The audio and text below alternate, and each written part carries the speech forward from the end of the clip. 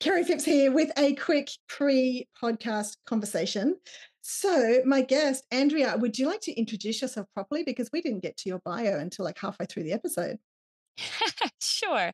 My name is Andrea Flack Weatherald. I am a social worker turned comedian and author of the book, The Funny Thing About Forgiveness: What Every Leader Needs to Know About Improv, Culture, and the World's Least Favorite F Word.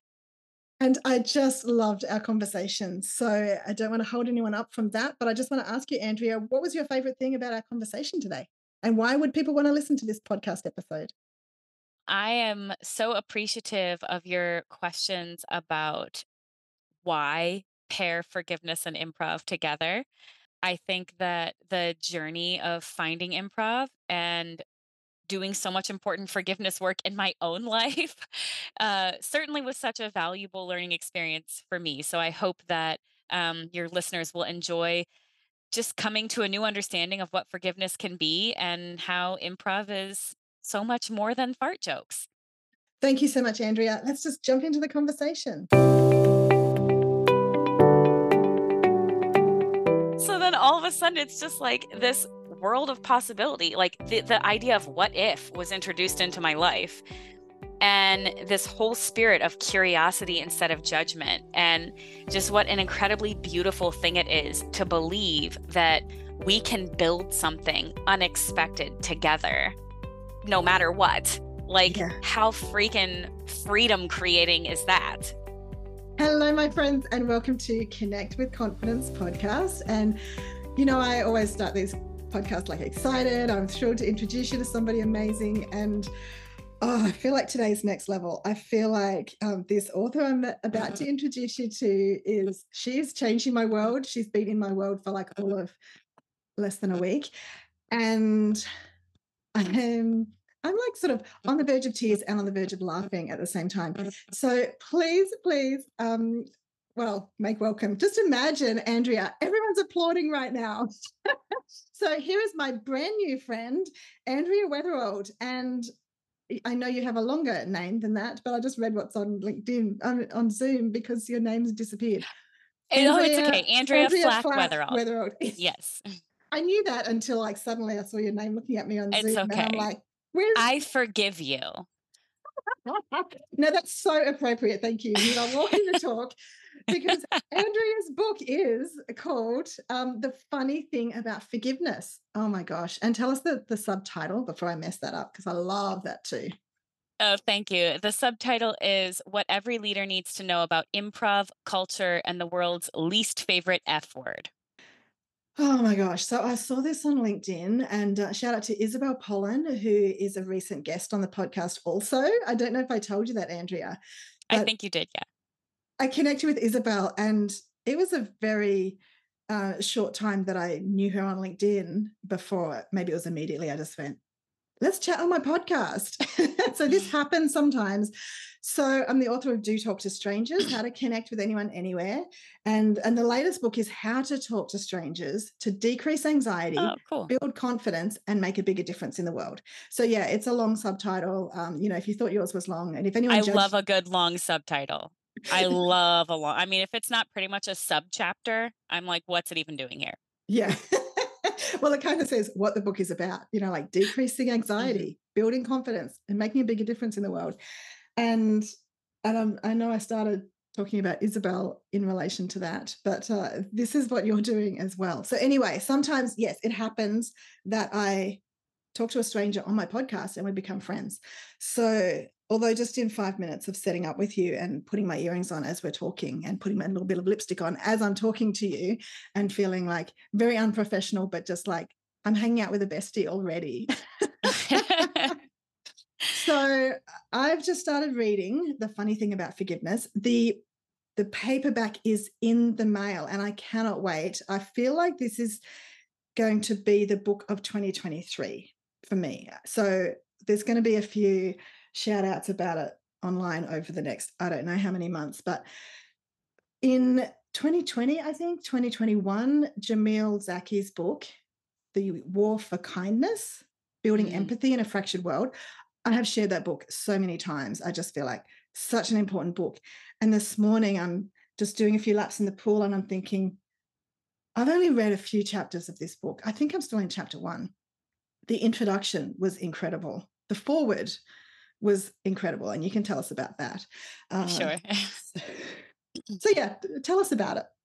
I'm just going to stop Yeah. talking. So, what I love is that when something needs to exist, the pieces fall into place. Yes. And I had known that I wanted to be an author for a long time, but my kids are very young, and at the time they were still in foster care. And so my life was just busy, just lots of appointments and all of this. And somebody reached out to me on LinkedIn and said, "The content that you share needs to be a book. Are you open to that?" And I was like, "Hell yeah, let's do that then." And then in the process of like, okay, well, we're going to put together a book proposal to pitch to publishers. One of the things in the template was like, do you know any celebrities that could write a forward? Because I still don't have a huge platform, but I had a way smaller platform at the time.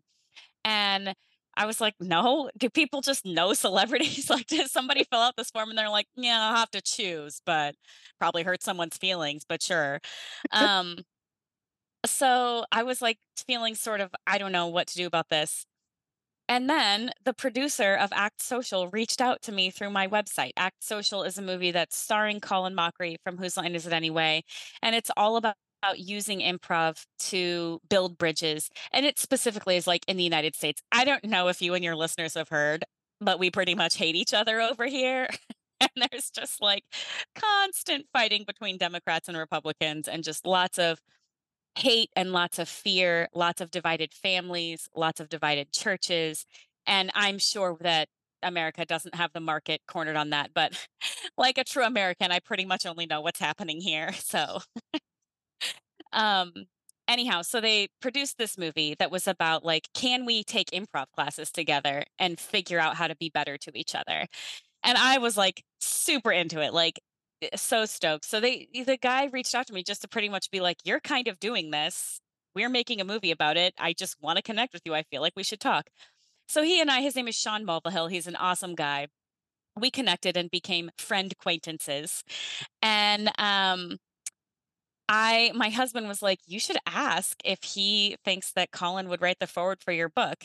And put me in touch with the right people, and Colin agreed to do it. And I screamed really loud in my house and then bought a dinner I couldn't afford. Yeah. Wow. So Colin didn't know of you until you were connected with him, and then Yeah, just things just lining up how they need to. yeah, that's beautiful. And because I saw that he wrote the foreword, then I had to go and because I remember Whose Line Is It Anyway? From I think it was my first flight internationally, flying to Singapore. I was probably 27. It's a while ago. And I was pregnant with my baby, who's now a full-grown human being. Um, and I still remember a line about rhinoplasty. Like they just did this whole poem about surgery or something. And I did actually go looking for that on YouTube the other day. Didn't find that one. I found another one about surgery. But so I think a lot of people would be familiar with Whose Line Is It Anyway? But I loved how Colin wrote about, how he did improv professionally. I also loved this line about how it gave him a career that didn't exist when he was a kid. And I just Hmm. think that is our world right now. I mean, Yeah. obviously, it's a while since that show started. I don't know when, but now we live in a time where people are in careers that didn't exist 10 years ago. Hmm. And I love that. So when I heard you say, or when I saw something on Facebook or LinkedIn the other day about how all of life is improv, and then I told my Yes. chiropractor that, and she's like, I can't wait to hear more about this. So, Yes. Thank you, brand ambassador. If you get yeah. enough people to read the book, I'll come lead a book discussion in Australia. Well, that sounds really fun. I would That's a love to. that's a very good idea. So the other thing that struck me about, and I know there's so many things that you could share. The thing that really stood out to me last night as I was listening to the book, it took me I should have just sat down and read the book because it took me forever to kind of work out how do I get my computer to read this book to me. So I did that. Then the screen kept shutting down, and I'm like, this whole thing is a comedy of errors, and you're a comedian, so I'm sure you're okay with this. But what jumped out and confronted me, I think, in a good way, is your, well, apparent comfort in sharing the most embarrassing stories. And so I was telling my husband this morning about how, you shared this story about, being in church and the left side of your jeans. Maybe you can tell us that story. And Sure. I was like, I'm sure I've got embarrassing stories, but like, have I just shut them away somewhere? Like, I think I feel inspired to, I don't know if anyone else told you this, but I feel inspired to sit down and write down all the mistakes and like embarrassing moments of my life because there must be some good material there. Well, it's interesting because somebody asked me a question a couple days ago who bought the book and their team is reading it together. And she had this really specific question. And I honestly was like, I don't remember what it says in the book. Like, so I had to like open it up and read. And I was like, oh, yes, now I know. But anyhow, when I reread that introduction, I was like, yep, that did happen though. Like that certainly is a real thing that happened in my life. And I remember thinking, I hope that people, when they're reading this introduction, don't panic and think the only solution to working through the things that cause me shame is like broadcasting them or like publishing, just for listeners' benefit. In the introduction, I share this story about ripping a hole in my pants by accident while I was sitting in church, and I happened to be wearing not full coverage underwear that day. And so I was exposed, as we shall say. And I also I'm a Mennonite. I went to a Mennonite college. And so sh- exposing naked butt skin is not preferred in Mennonite church. I don't know about other religions. It's not preferred in Mennonite church. Um, so it's super embarrassing. And then I go on to share another story that's pretty embarrassing. And the reason for sharing them, though, is just this understanding that when we have these things that we feel embarrassed by, it can feel so limiting. It can feel like that's the kind of person I am. I can't do brave things because I'm the kind of person whose butt's hanging out by accident. Like I can't do these kind of things because whatever. And so for me, there has been so much shame recovery, so much resilience, and so much confidence on the other side of just being like, you know what? It happened, and shame can't live in the light. That's a thing that I have learned from my dear future friend, Brené Brown. Shame cannot live in the light. And so, for me, it's been super empowering to share these stories in, a comical way. And that is not required in order for moving through shame. Like, if your way of processing what has happened in your life is not sharing in a packed comedy theater, the thing that causes you the most humiliation, that's totally fine. The point of the book is to help you own your story, own all the parts of your story, and truly with the spirit of yes and that is improv. Like the yes is not about thinking that everything that's happened is good necessarily, but the yes is about acceptance. And then the and is about autonomy. Mhm. And so marrying these two things together, that is the spirit of improv. Yes, and is the foundation of improv. And it's the foundation of forgiveness too, the way I teach it. So that's the Yeah. spirit of the book is just accepting what exists, not judging it, not needing to try to erase it, not hiding from it, um, accepting it and knowing every good thing is still available in the future. Yeah, that's absolutely beautiful. And I feel like we could just be in the moment with those thoughts because it's gold. We're all flawed human beings. We all struggle with different um, clumsiness or mistakes and awkwardness and shame. And so I love that. And I'm thinking, when you mentioned Brene, I'm just thinking, okay, how do we get your book into Brene's hands? She is going to love it.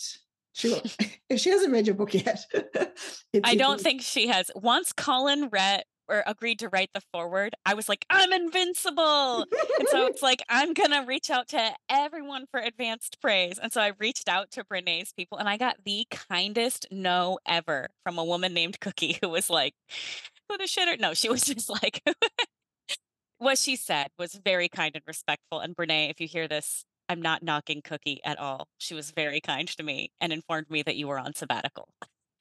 Yes, yes. And I love that she was on sabbatical because it just helped me feel more justified, perhaps, or normal about my sabbatical because a dear friend Mm. who I do some work with recommended to me at the start of last year that I take a sabbatical. And I went, well, I kind of feel like the first 2 years of the pandemic has been sabbatical anyway. Like I've been grounded and, just my international speaking business has just ground to a halt.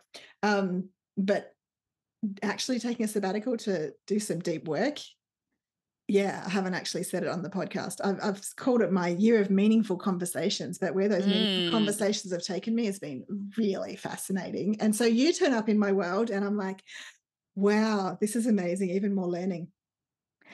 So I'd love to hear more about, well, so Yes and is also part of the mental fitness coaching that I do with Shazad Mm. Shameen from Stanford. I don't know if you're familiar with Shazad's positive intelligence work, but Yes and is so beautiful for innovating and having creative conversations with people and moving people forward.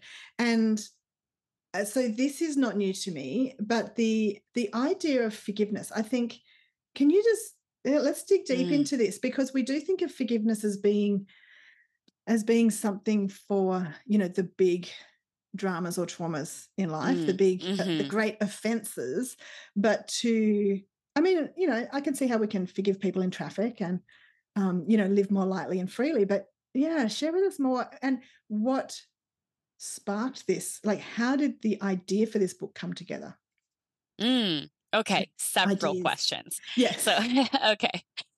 So I'll start with maybe I think it would be good for me to provide my definition of forgiveness Hmm. because I know that there's a lot of resistance and a lot of discomfort around that word, which is the reason why I chose the subtitle, the world's least favorite F word. Hmm. Um, so the way that I teach forgiveness, it is not about looking back at trauma, oppression, injustice, whatever the most painful things are in our story or in the story of the world. It's not about looking back at that and being like, I'm fine with it. I can like reactivate those memories without reactivating any feelings. That's not how brains work. Yeah. And that's unrealistic. So, the way that I teach forgiveness is that it's this acceptance piece that I just shared. Mm. And so, what I teach is that forgiveness is not just an idea, but it's a behavior. And the behavior of forgiveness is when we reactivate a memory that is causing us pain. I've never said it just like this, and I'm really stoked that this is happening right now. Yeah. When we reactivate a memory about something that causes us pain, we interrupt that memory from continuing to just play out and continuing to ask questions like, what kind of person would do that? Why did I do that? Why did somebody else do that to me? What should I have done differently? Like those types of questions that we sort of naturally ask as we rehash our pain. Instead of that, we interrupt with a different question. What must I believe is not possible for me in the future because of that situation? Ooh. That is the only reason that that memory has its hooks inside of you right now. You believe in some way, shape, or form that because that happened, your freedom, growth, expansion, income, relationships, joy, whatever it is that you're thinking, like in some way, shape, or form, you think that because that happened, now you can't what? And so, what has become so healing for me is to stop that in my head with that question, ooh, what limiting belief am I holding right now? And write it down because you can't write as fast as you can think. And when you sort of force yourself to slow down a little bit and get really specific, you can really call out your amygdala on some bullshit and be like, hey, it's absolutely not the case that because this person was dishonest and got a promotion instead of me, that now I can't succeed. That's absolutely not true. In fact, there are hundreds of ways I could achieve what I hope to achieve. There is a vast horizon of possibility for how I could get where I want to be. That's the deep truth. Life is improv. There's infinity ways for things to turn out great, you know? So that's my definition of improv. It's not this amorphous, spiritual, reserved only for priests thing. It's a behavior, and the behavior is choosing autonomy. Your other question was, how did I frame up the book? Like, what was the impetus for me to even marry improv with forgiveness? So, I love that question. I'm trying to think of the most concise answer. As I share in the book, trigger warning here, I am a survivor of childhood sexual assault. And this happened to me in my church. And broader framework, almost all of the men in my family are pastors. And so church is like a huge part of my life. We attended 3 times a week. Bible study happened at our house. We were like church people.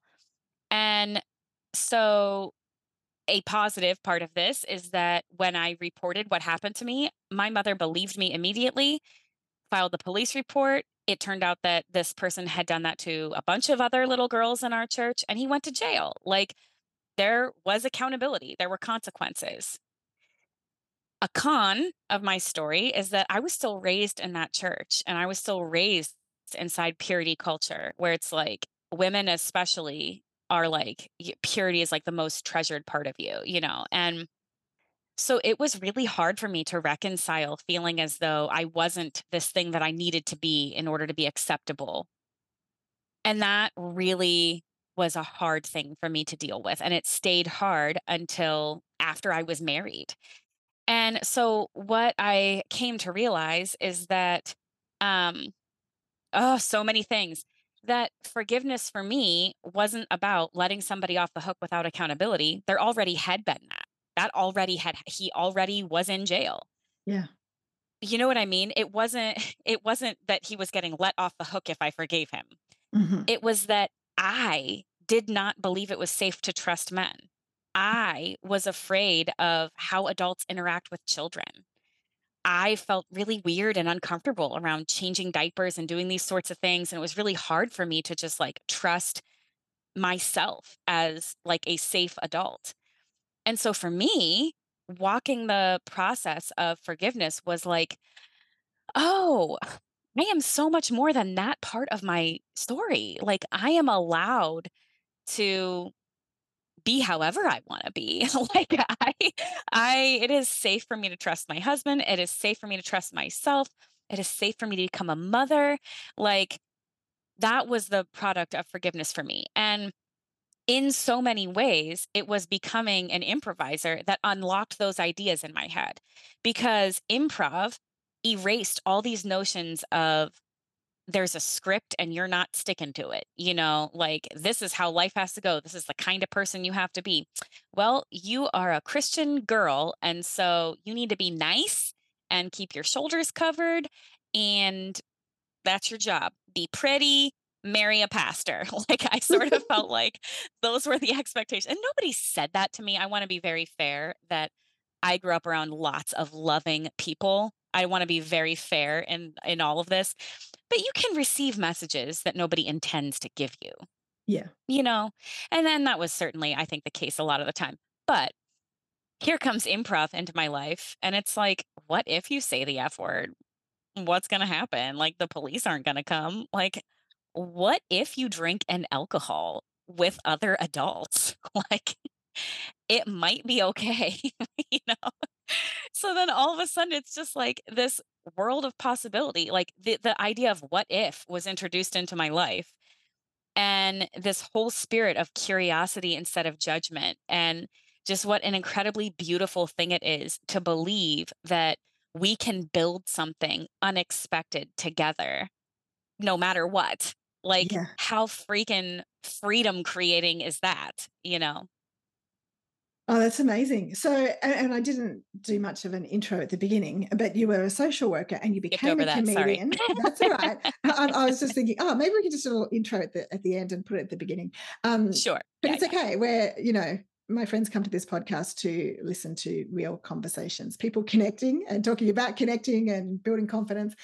So I'm just wondering, um, yeah, so many questions in my head too, and I just think this conversation can be whatever it turns out to be. I know Yeah. it's Great. it's It's been improv. wonderful. It's been wonderful since like the before I even hit record. So Tell us about how did you start with improv? Like, was that during school or was it later? Oh no, it's so fun. So I was a social worker. While I was social working, I had this idea for an app. Okay. I don't know how to make apps, but I pitched this idea at Startup Weekend, which is like a pitch event where there's judges, they pick a winner, you kind of recruit a team of people.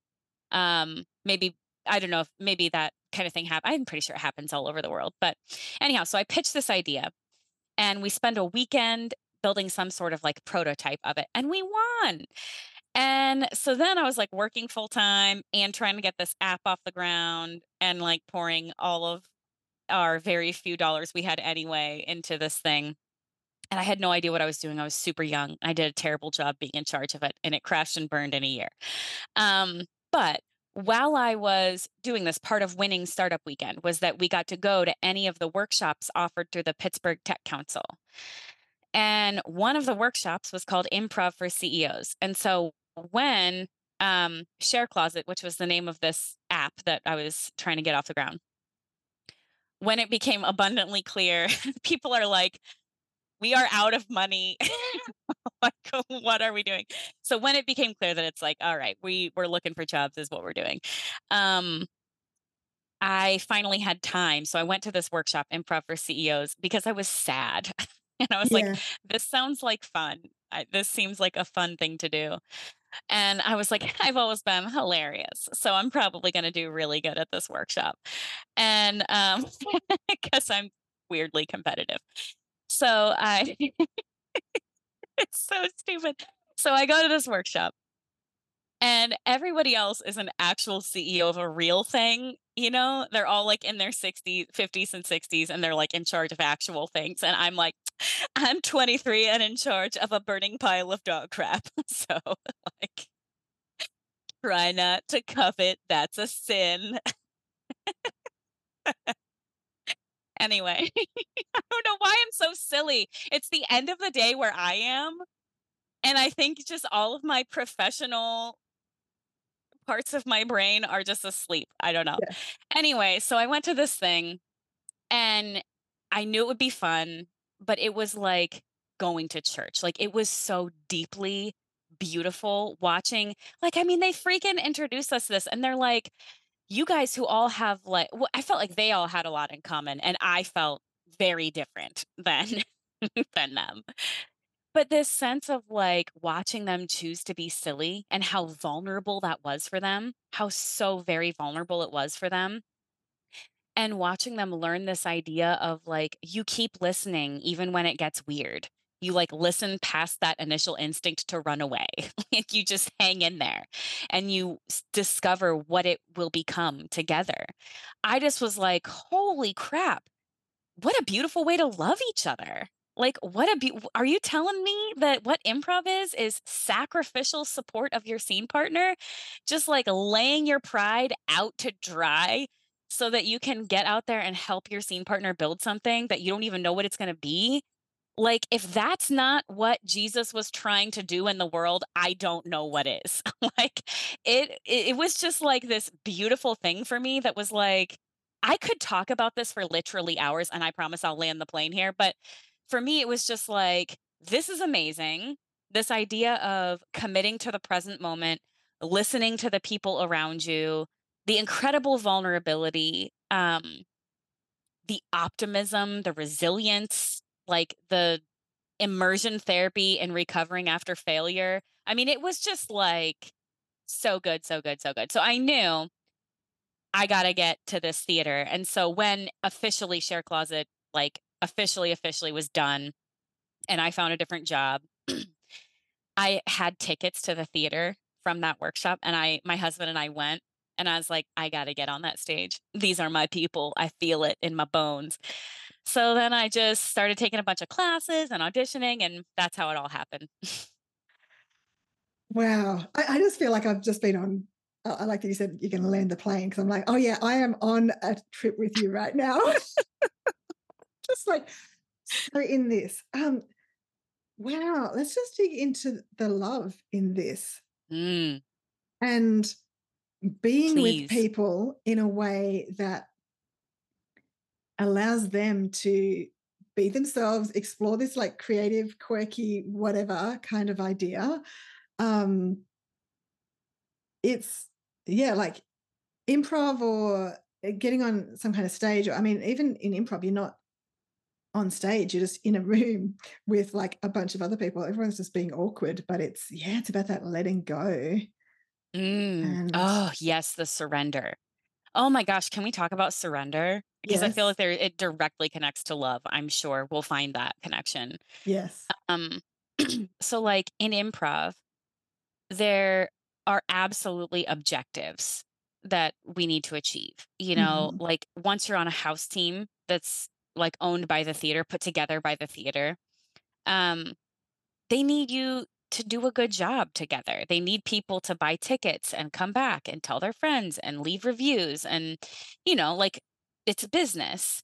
And so there are these objectives. And then as individual performers, people have varying objectives. Some people, Mhm. it's just for fun. And it's just this hilarious, joyful outlet that they either do or don't tell their coworkers about at their day job. And other people are like, I'm trying to get to Saturday Night Live, which across cultural boundaries is like the comedy show on NBC. And a lot of times improvisers are like, that's how I can like make it or something. Yeah. Um, anyhow, so you might have your own goals as a performer to like do it for real, so to speak, which what does that even mean? But like get paid to be a comedian. Um, So the ask of improv is like, can you hold all of that lightly? Can Yeah. you just like surrender those objectives and just be fully present with each other and just trust that if you make each other the priority, it's so good. Make each other the priority. Find whatever it's going to be together. Can you trust that those objectives will be met and will be met better, better when you just trust each other than if you have a white knuckle death grip on getting discovered. It's like the harder you try, Yeah. to just like, choke the life out of the show so that people will have a good time. Like, that's just not how it works. Like, you have to trust that it's not your job to worry about the audience. It's Yeah. your job to worry about your scene partner. That's your only job is your scene partner. Yeah. And something that I read last night is about seeing your scene partner or like just in everyday life where you're, talking to strangers, meeting someone on a train or in a new networking scenario or something, you're meeting someone for the first time and you're seeing the genius in them. You're seeing the best in Yes. them. This is something I read last night in your book about. Yeah, can you? And I highlighted something just before we started. Can you share that with us? Yeah, It was absolutely. Des somebody. Del Close. Dell, sorry. Yeah, Sorry, it's okay. Dell. Yeah, that's all right. Yeah, he talks about treating your scene partner like a creative genius. This is what I'm saying right now is not going to be an exact quote, but this idea of treating people like a creative genius in order to give them space to become that. Yeah, And just this understanding that when you treat somebody like you believe that they're a creative genius, you give them space to show you that. yeah, But if you treat people like they're not up to snuff and what are they even doing and you saw their audition and you can't believe that they're on the team with the likes of you. Whoa, I was getting all dramatic and my hair flip turned into a mic flip. um anyways, so it's just this idea of like people can feel what you believe about them. Like people can feel what you believe about them, and you really set, you know the ceiling for what can be achieved with someone by the way you show up. And I remember, this must have been maybe the second improv class that I took. I think it was the second improv class I took. There was a girl in the class who was about my age, super different from me, lots of facial piercings, lots of dark makeup, lots of tattoos. I have a tattoo, so I am cool and I can hang. But like lots of different colors in her hair and this sort of thing. Obviously, there is nothing wrong with any of that, just to be clear. And my context that I come from is like genuinely like, she might be a witch. I might need to be afraid. Like, if I get it wrong, she might cast a spell on me. Like, I mean, just literally that level of like goofy judgment. Like, truthfully, what's happening in my head around like she has the star with the circle around it tattooed on her hand and spiky jewelry and all this. So I'm just like, I don't know. And then I remembered this idea in improv. I remembered learning it in our level one class. Treat your scene partner like a creative genius. And so I decided as soon as she walked in the room and I knew she was in the class, I was like, I am going to be in as many scenes with her as I can. If she gets out on stage, I'm out on stage. If she's doing something, and she also was very quiet. And it was clear that she was like putting herself out there to be in this class. And I think she had even shared when we all said like our reasons for taking the class that it was like she wanted to just get more confident. And I was like, all right, I I have her back. That is my objective in this class. And at the end of the class, she wrote me the sweetest note about, well, I don't need to get all into it, but just No, tell us, it tell would us. made me so happy that I had never told her that in my head I saw you and I felt fear and then I immediately was like, follow the fear. I am going to like, I am singling you out in my head as someone that I am not going to be afraid of. And I am going to like be in scenes with you. I, of course, did not say that to her, but she wrote this note about how like she always felt really supported and all this. And I was like, this makes me so happy that like she wasn't somebody that I needed to be afraid of. Like all of these preconceived notions that I had in my head. And I don't mean to be Pollyanna about stuff because what I know for sure is that there are times we are fearful of people because they want us to be afraid of them or because there is a history there or there is a reason. And so there is no erasure in any of this. There's no obligation in any of this. There is only what if.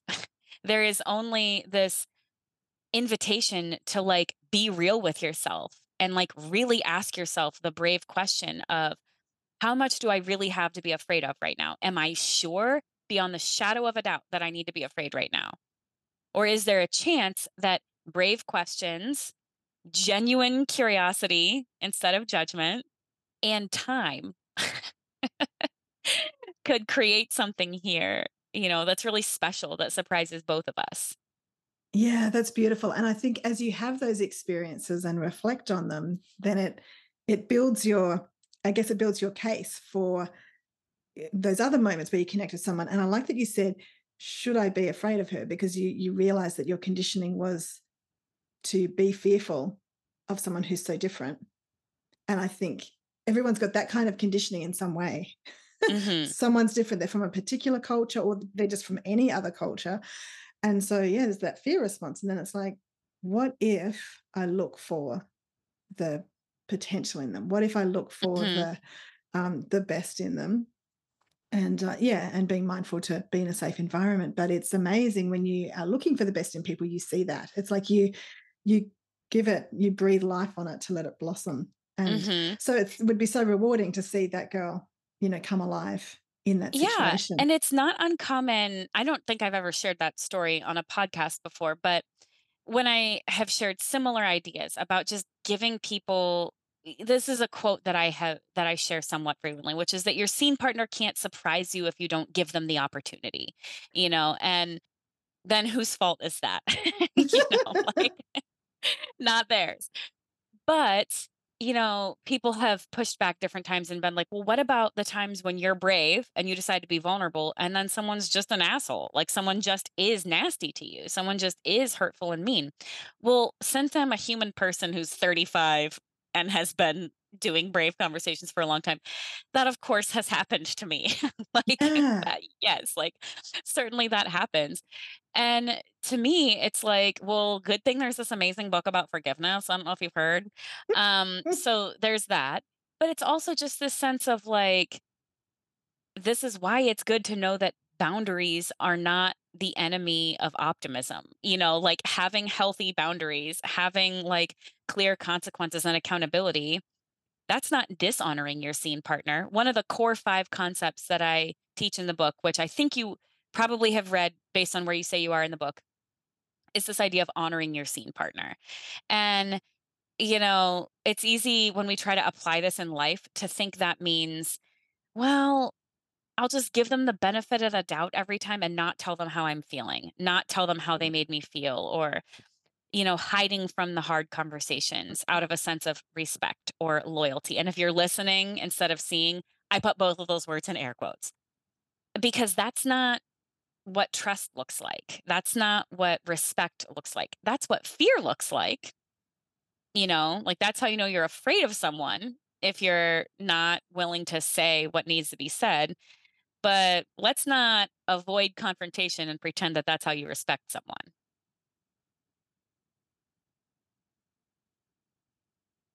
Yeah, I'm just sitting with that. This is gold. This is like such gold. So I feel like there's so much overlap, or in what you're sharing is like what I experienced in my very first coach training weekend in 2004. The being aware of judgments and filters and hotspots, things that get in the way for us, and to just be curious and be open. And I think for a lot of us, the curiosity gets squished throughout education, where we're going to school and being told this is what it is, this is how it is, this is because the teacher said so. And there's not time for a teacher to address the curiosity of like 25 excited kids. So Mhm. we stop asking those questions of what if, and what else is possible. I've got this little mirror. I haven't got one here in reach, but I give it to clients in workshops often. It's just a little mirror that, because we hold up a mirror to our thinking. We can use Mm, mirrors for like a dozen different things. But I've just printed on the front of it, what else? And then yeah, cheering you on, kerryphipps.com, just in small love print at the that. bottom. But this big what else question, because we get stuck in our thinking. But if we are asking ourselves a question based in curiosity Mm, and love, as you shared, and openness, it's just incredible what can unfold from that, in our own life and in the lives of others. mhm. So I was curious, do you talk to strangers in your everyday life? Do you find yourself just having a Yeah. chat? Yeah. Yeah, I'm hard to travel with. I will make it take longer to get through a museum or like So tell us what you love about talking to strangers. I love hearing people's stories. Yeah. I love hearing people's stories. I There's about a jillion examples that I could think of, but the one that strikes me in this moment is that about a year ago, right? It might be a year ago today. Wow. That's weird and spooky Hmm. timing. I only remember because it was a couple days after my birthday. My birthday was on Sunday. Anyway, um, so my husband and I were in Mexico for vacation, and there was this couple uh, at the same resort where we were staying, and I struck up a conversation with her, and it turned out that she's Russian, had spent most of her life from the time she was, I think she said 8 years old, in Austin, Texas with her mom, and that's where they lived now. And they had just gotten married, they were on their honeymoon. And so I'm just asking about all this, and when she mentioned that she was from Russia, it was just a couple days, like, we got the news about the Russian invasion into Ukraine while we were in Mexico, and I just remember watching being like, "Oh my gosh, like, what is happening?" And just hearing her share about, the conversations that she was trying to have with people who were still in Russia and, like, trying to do some of that peace building work of, like, "Hey, is there any way you can anchor to truth? Like, is there any way that you can anchor to truth?" And there's not any huge moral of the story here, really. It just was incredible to hear her story and to go from being people who were drinking mojitos on the beach to people who were, like, really talking about something that was heartbreaking, and Yeah. just feeling the sense of like real human connection. Mm. Um, I don't know. I think it's easy when you are an empathetic person to get really lonely and really afraid when you look at the news.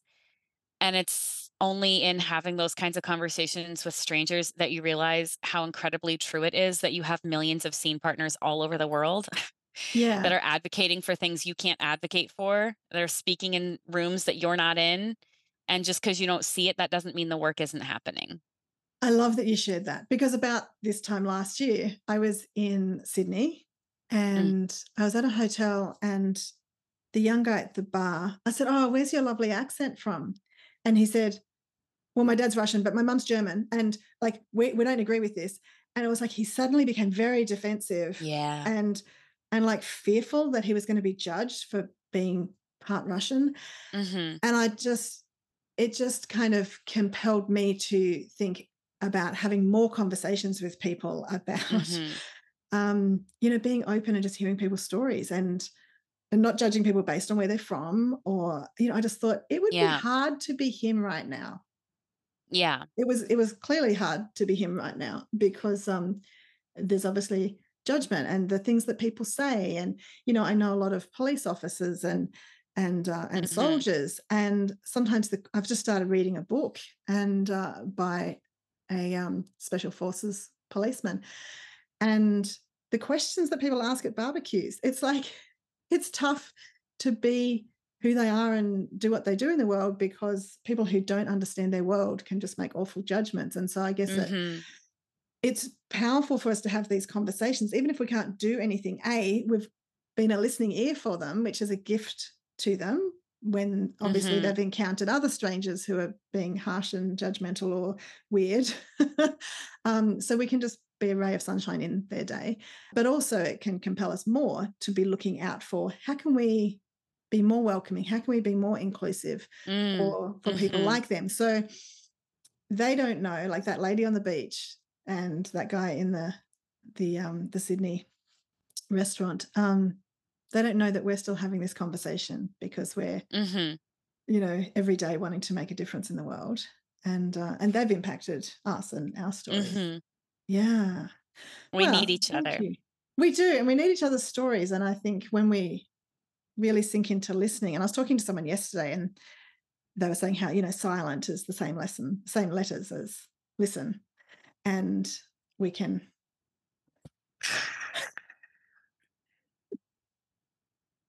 just yes, that was me yesterday. But I thought it's not just being silent; it's also asking questions with Mhm. curiosity, with an awareness of the judgments that can come to our mind that we need to let go of, and Mhm. I guess letting And the go. way that we let go of them is by deeply knowing that accountability doesn't have to happen in that exact conversation.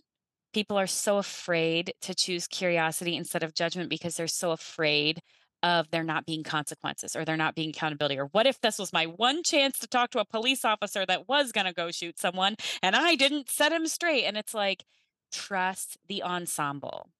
Yeah. Like, it's not your job in every conversation to fix people or change people or whatever. In fact, one of the things that I share in the book, oh, I'm opening up a whole can of worms. We can just cut it earlier before that. I don't mean to. No, Yeah, no, go with the can of worms. it's We're loving it. this idea that we never need to change people. It's never about Mm. changing who they are. It's only ever about co growing with them. Like, both people doing the work to be more of who they really are, because who people really are is not hateful. Who people Mm. really are is not bigoted. Who people really are is not racist. Those are beliefs, misguided ideas, fears, bad habits that are built on top. It's like this ugly, yucky crust that gets built on top of who they are because reasons, because culture, parenting, trauma, whatever, life experience, whatever. The goal is not change who you are. Who you are is bad and not good. Be somebody different and better. The goal is, do you remember who you really are? Like that being of love that you really are. In the book, I say this also, that we call the act of making more people making love. Like, we are love, and there's so many reasons why we forget that and why we get detached from that. But anytime someone is showing you not the best of who they are, or anytime you're seeing maybe real evidence, this is not about erasure. It's not about pretending that bad things don't happen and hurtful things don't get said. It's about wondering, like, can you believe that your scene partner is more than the worst thing about them? Can you Mhm. believe that we're all more than the worst thing about us? Can you trust that behind that ugly belief that you've just now seen, there is a person of love who can be held accountable to that love? And this is like a start of a long conversation that could be had sometime. And I know listeners might be like, that's a lot to take in. And what about, like, I'm sure that they're probably thinking about like a worst case scenario person. And bottom line, what I just hope people take away from my work is that I believe it's safe to be optimistic. And I feel like I see evidence of that everywhere. And it might be true that there are some people who, because of whatever the reasons are, have become broken beyond the point of reattachment to love. Maybe that's true. I would like to think it's not, but maybe it's true. But that's not most people. And I have had the opportunity so many times now to breathe, remember who I am, not be afraid of silence, walking into these brave conversations, and then hear from someone that I used to think I needed to be afraid of, something that they would not have been able to share had I come in accusing them, had I come in with labels, had I come in all this. There's a way to have these conversations where someone can show you a softer, more vulnerable, more open version of themselves. And anyhow, what I hope to do in the book is equip people to have more of those experiences wherever it's possible. But even more than that, to know that they don't need anybody else in order to set themselves emotionally free and be the people they mean to be more consistently. That's what forgiveness does. And you don't need to wait on an apology or on somebody else forgiving you or anything. You don't need to wait on any of that. It's not about anybody else. You can do this work inside of yourself. And when you do, you will be who you mean to be more consistently. That's gold. It's like that self acceptance starts before we really accept others, that forgiving ourselves Hmm. and allowing ourselves to be clumsy, awkward, failed humans, failing humans, Hmm. to be able to, it's like, I mean, sometimes I think one of the most beautiful things that happened in my coach training was being able to laugh at myself. Mm. Rather than beat myself up and go, oh my gosh, I can't believe I said that. I didn't do that right. Or yeah, to be able to laugh and accept. And I wish I got it all in that weekend, 18 years later, and I'm still still learning all these lessons. So I just feel like this whole conversation is absolute gold. And yet we could have so many more conversations. Is there anything else that you would like to say to wrap up for now? Well, I guess I hope that you'll check out my book, The Funny Thing About Forgiveness. Um, I have an online community called the Mindful Improv Community. It's free. And it's a global network of people that are using these ideas of mindful improv thinking, which is the combination of mindfulness practice alongside improvised comedy skills. And they're using these ideas in so many ways to advocate for making the world a braver, kinder, safer place in whatever way is theirs to do in the world.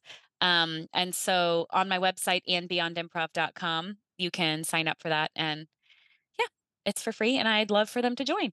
That's beautiful. I want to join. Do you do like live Zooms that we can jump in on? Yeah, I do And that, sometimes, like, mindful improv mini retreats, I call those, and I also send out, weekly notes of mindful improv encouragement and things of that nature, so Anything you do like afternoons, evenings, I'm there. Okay. Otherwise, Perfect. it's like 3 in the morning and I don't function too well at that time. Yes, I can understand. There's like Yeah. a week difference in our time zones. I'm not sure how.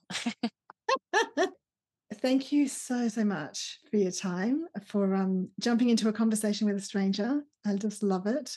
So, yeah, you will see me when I get the book in the mail. You will see me doing a little Facebook or Instagram live talking about this. Yes, thank you. I will be sharing And the joy. I'd love for you to take a picture of like holding the book somewhere in Australia. Like, I just love seeing all the places the book has made it at this point. So maybe like if you can get a kangaroo in the background. My understanding is that there's just kangaroos everywhere in Australia. Is that correct? Well, one jumped across the road in front of me this morning. Are They you don't, serious? yeah, but they don't pose for photos. Oh, well, I did get my maybe just ask son. it nicely. Actually, you would love this. My son, who had just had um, rhinoplasty, actually, he had a nose job as a teenager because he was born with a cleft lip and he couldn't breathe properly. So Mm, they said when he's an adult, he'll get a nose job. So he just had that. So he's not allowed to do sports. He's got to um, just kind of live sedately for about 6 weeks, not do drama at school because, they're throwing swords around the stage and everything. oh, yeah. Um, but we pull into this street where they were like building new houses. And so all these kangaroos that had that edge of town to themselves were kind of like, we don't know what to do with all this traffic. And it was raining and this kangaroo like bounced across the road and he fell over and he kind of slid out sideways in front of us. And so that was hilarious.